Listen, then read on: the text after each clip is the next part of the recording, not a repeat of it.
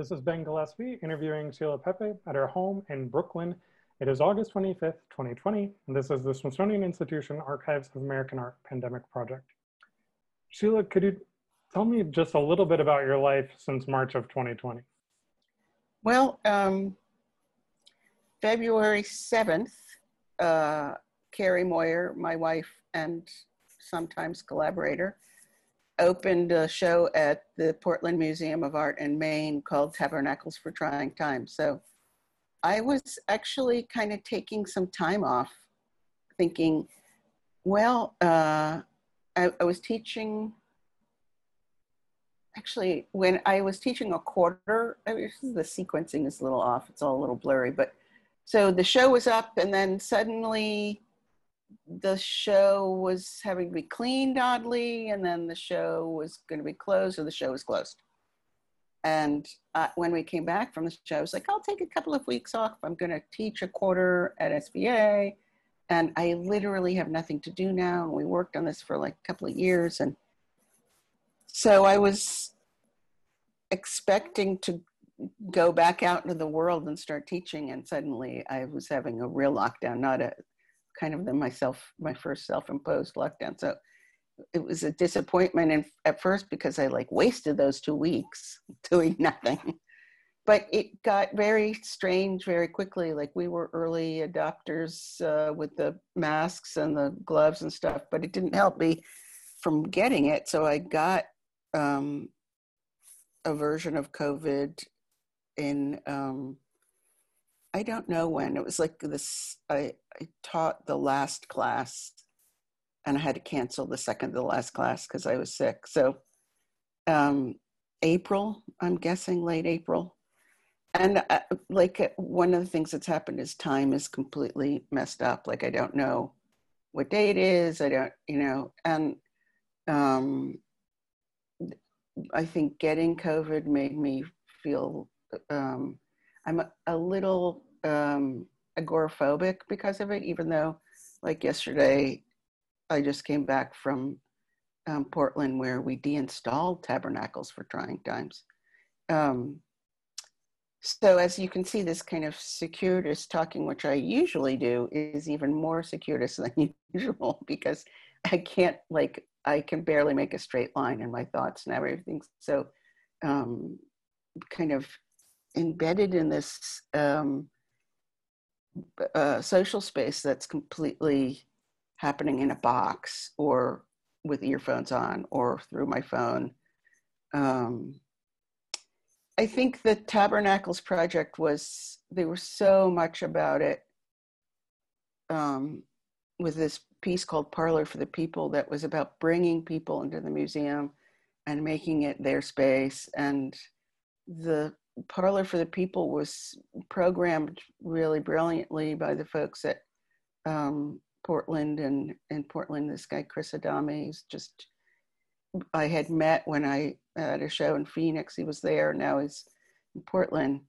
And they understood that we just wanted it to be a place where people gathered for whatever reason. It was definitely not art related. There was not a necessity. I think maybe there was one program or maybe two, but just like a big tent, like a place where people using the museum as a kind of common house, but also knowing that ideas of spirituality and religion and the way people are experiencing difference, there is some hopefulness like this could be a place where a lot of different people could meet. And often I think in museums, it is where a lot of different people meet because people come to art for radically different reasons. Some are checking in on an asset they have, and some are make it, so they don't have any necessarily financial. And some people just like it. They just think it's fun to go to the museum and look at stuff. So all of the Common Sense series, which would include people knitting and deconstructing work, all the things that were hands-on and really sought to transform the interactivity of a museum were out, which was shocking because it just, as far as museums, it felt like it just pushed the museum back like 50 years. Like no touching, no nothing, no, this is not a fun place for people. This is still, you know, a quiet place where people, the guards are all in uniforms and they put their hands behind their, you know, fold them behind their back and it's scornful and all that other stuff. So it was a shock. I mean, it was also just a shock to work on something that long and have it be closed. Luckily, they extended it and reopened it, which made us feel better. And then, interestingly, they didn't really have a super tech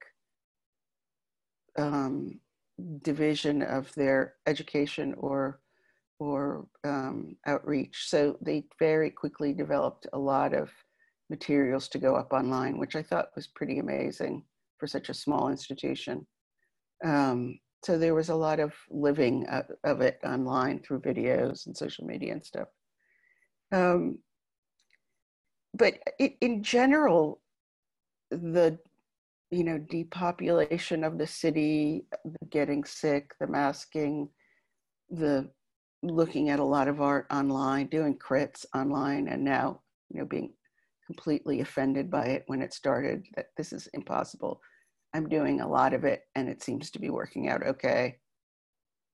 And which gives me pause, but I think it's just my way of coping. It's a lot to take in. I mean, I haven't really made much. I'm working on parts of things for a new piece that I have a deadline for, and I wasn't making anything for a while. I did a couple of interviews, one that'll go to press, lots of things online, volunteering my time a lot, looking for work really in a crazy way. Like suddenly realizing money might be an issue. So a lot of what I'd call like duck and cover activity, a lot of the same feeling that I had right after 9/11, but there was nothing to see. I think that's, or smell, or it was completely invisible, this COVID thing. And it's also all over the world in these very strange and bizarre ways that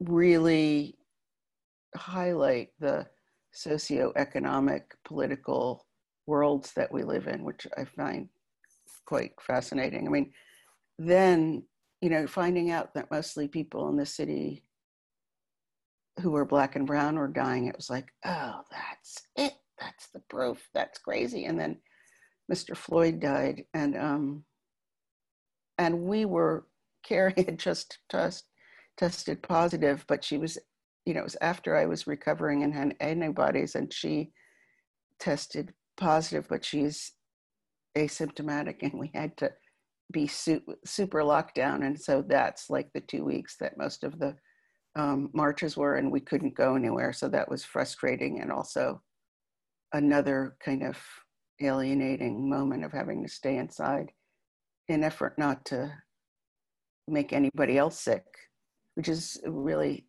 it's really strange. It's like, are you doing this so you don't get sick or so you don't get anybody else sick? That's it's like a Mobius strip that I think a lot about. But I think I've used the time to study a lot. I've read a lot of books, a lot about Black American history. I normally read a lot about world history and anthropology, and a lot of science is one of my things, but ancient histories, and then understanding how they relate to, they're food for my work, but it's also food for understanding the roots of different, like understanding white supremacy through reading people like John Locke and other British individualists, and and looking at the founders, and just doing a lot of work owning my whiteness and starting to really get better lenses for me to see the world through this augmented subjectivity. which is embarrassing at best. It's tragic. I mean, to understand what I grew up with in terms of thinking what was real and what was not real. Or, you know, I'm born in 59, so I'm the kid who, you know, sang Amber Waves of Grain every morning at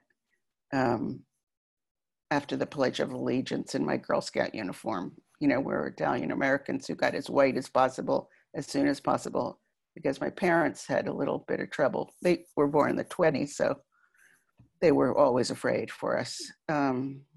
Whether it was the Depression, being Italian, being Catholic, I don't really know what it was. Maybe World War II, the atomic bomb. Yeah, they were always afraid, and I never understood what they were talking about until now. It's an age thing, perhaps. But so I'm spending a lot of time thinking and some time knitting and working and reading and reaching out to people who through Zoom or Skype or whatever it is that some friends I have old Skype relationships with, so we stick to Skype. It's funny, the ballooning of the online infrastructure and the loss of physicality it's depressed. I mean, I'm kind of depressed. I am depressed. I'm technically depressed, but I'm also feel probably with the election a little hopeless. But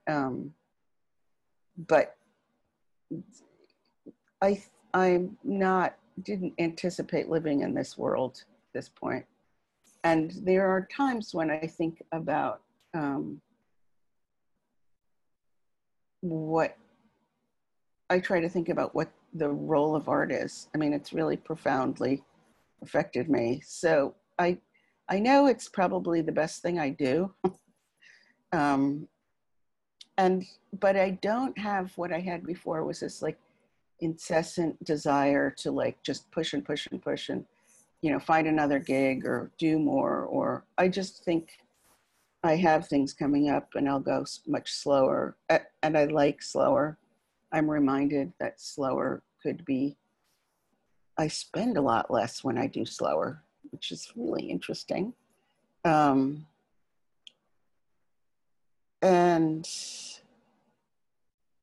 you know, I just need more stamina.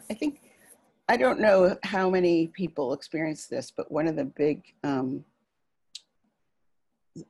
big sort of after experiences of COVID is I still can't smell some things properly.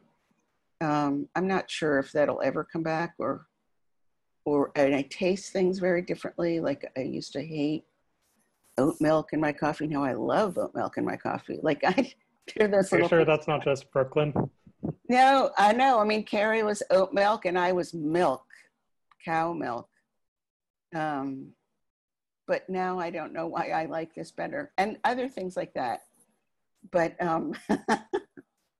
soy milk would be okay too, but I'm not supposed to eat that much soy. Almond milk, no. Almonds are for eating, I'm sorry, or cereal. But I'm really tired.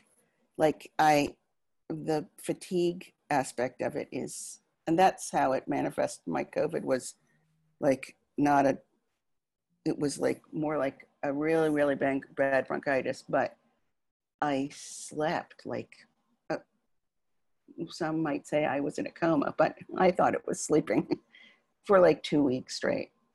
Like I just couldn't get up. So I don't know why, but now I just feel that way still. And it's getting better. Like deinstalling was good exercise, but it's going to take some time for the physical part to be manifest in a meaningful way and not feel so reined in by what is and isn't happening out there.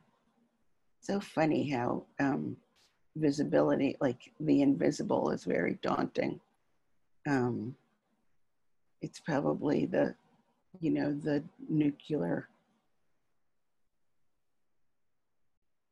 it's the feels like the bomb of the 21st century. Like it's invisible, it could hurt you. And some people are building a bomb shelter and other people are like, oh, it's fine. You know, mask, no mask. Yeah. I don't know. Yeah, it's interesting to think about so tabernacles for trying times, and yeah.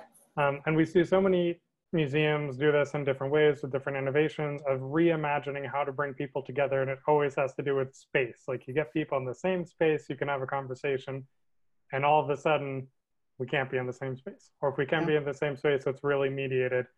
And so I guess I was wondering a bit about that, but looking at the clock now, I think I'm going to ask my other question towards the end about, so thinking about the temporality that you're describing, and the fatigue and the slowing down of things. Yeah. I also want to think about the speed of making things by hand, and the sort of the inherent slowness of that, and building large things versus, so we have that, I feel like in my own home life and what I hear from others in isolation, it feels so slow. It feels like time is just unspooled. But then we connect instantaneously on the internet and everything online feels like it's going a million miles an hour. I've adapted to feeling like this is normal. Like this is normal. I'm like, I have a hard time having a regular phone call now. It's either text or this. It's like, why would you not see the face if you could, you know? But this is a lot like, you know, the summers of my childhood, where I was, by time I was 10, both my siblings were out of the house and my parents were, you know, a bit older and, you know, had either working, cleaning house or doing something. And I was off on my own little private thing, building with blocks or coloring books or digging a hole on the outside. You know, like I spent hours by myself just thinking and making things. So I think for me, I feel like it's the new normal, but the old normal of like, oh, this is how time should go. This is how it should pass. So that, you know, on the other hand, yeah, knitting something or knitting and crocheting something for a huge installation takes months and months of nonstop working. I'm not doing that anymore. I'm doing it a little. And I'm watching a lot of Criterion Channel, and I have a new game on my phone that I play, and then I stop and listen to a book, which is normally how I do it, and just sit and listen, or you know, knit or crochet and listen, or so it's you know, I'll catch myself just staring out the back door or backyard or something, like just trying to. I mean, I think it takes a tremendous amount of energy to understand how it is we are here, not just because of COVID, and keep track of, I mean, we don't have any one reliable source or, you know, clearinghouse of information that doesn't feel completely politicized. So, and that may have always been true, but at least you had one place that was suspect in a particular way, and then other places you can compare with it, you know, not a million, zillion things on the internet, and then, you know, 7 newspapers you have to read, and then the White House or not the White House, definitely not the White House, but however that goes, whatever you believe, it's like that. It's like believe. It's not think anymore.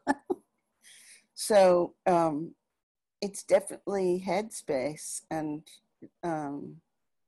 that's the kind of thing that can let me like work, like knowing something, feeling sure or somewhat sure, wanting to try something out with a purpose and knowing there'll be a convergence around it that's physical, because I've chosen to make physical things. There was a path when I was making video and I was like, no, I'm going to make handmade things in the late 90s, where I think